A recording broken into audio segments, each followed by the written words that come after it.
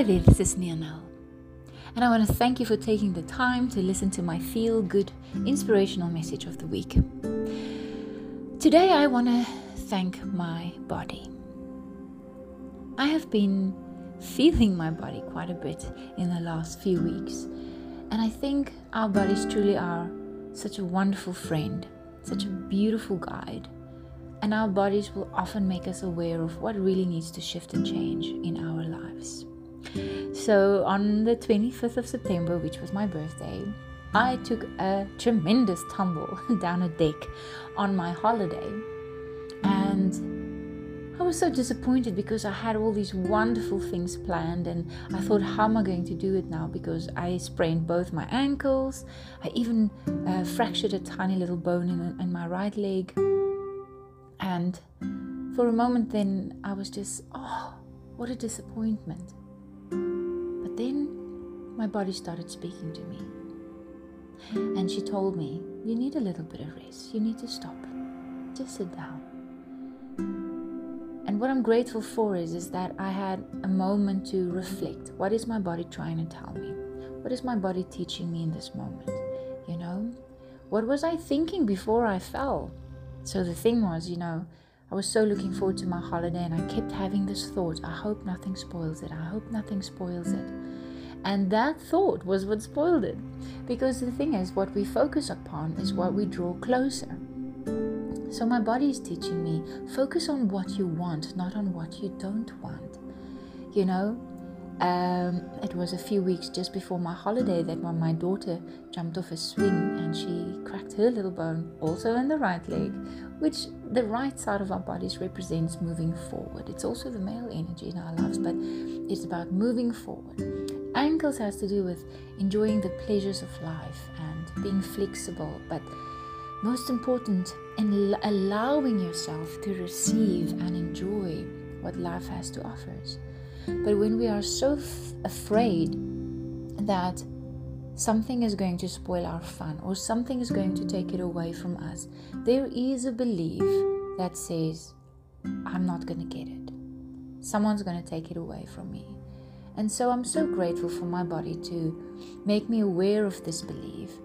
Because if I believe something's going to take it away from me, that's what's going to happen. Because whatever you believe is what life will prove it to you. And I think our bodies are these wonderful guides that makes us aware of things that we might be unaware of in the subconscious. And so now what I practice every day is I can have what I want. And it's up to me to get it.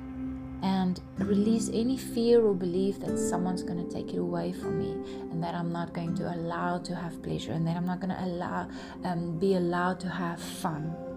And when you look at this, you'll probably see when you were a little girl or a little boy, someone, always told you, not now, you can't play now, it's not your turn now, first let everybody else be okay. And that was the case with me. And I thought I worked on it, I thought I cleared it, but my body told me, obviously not.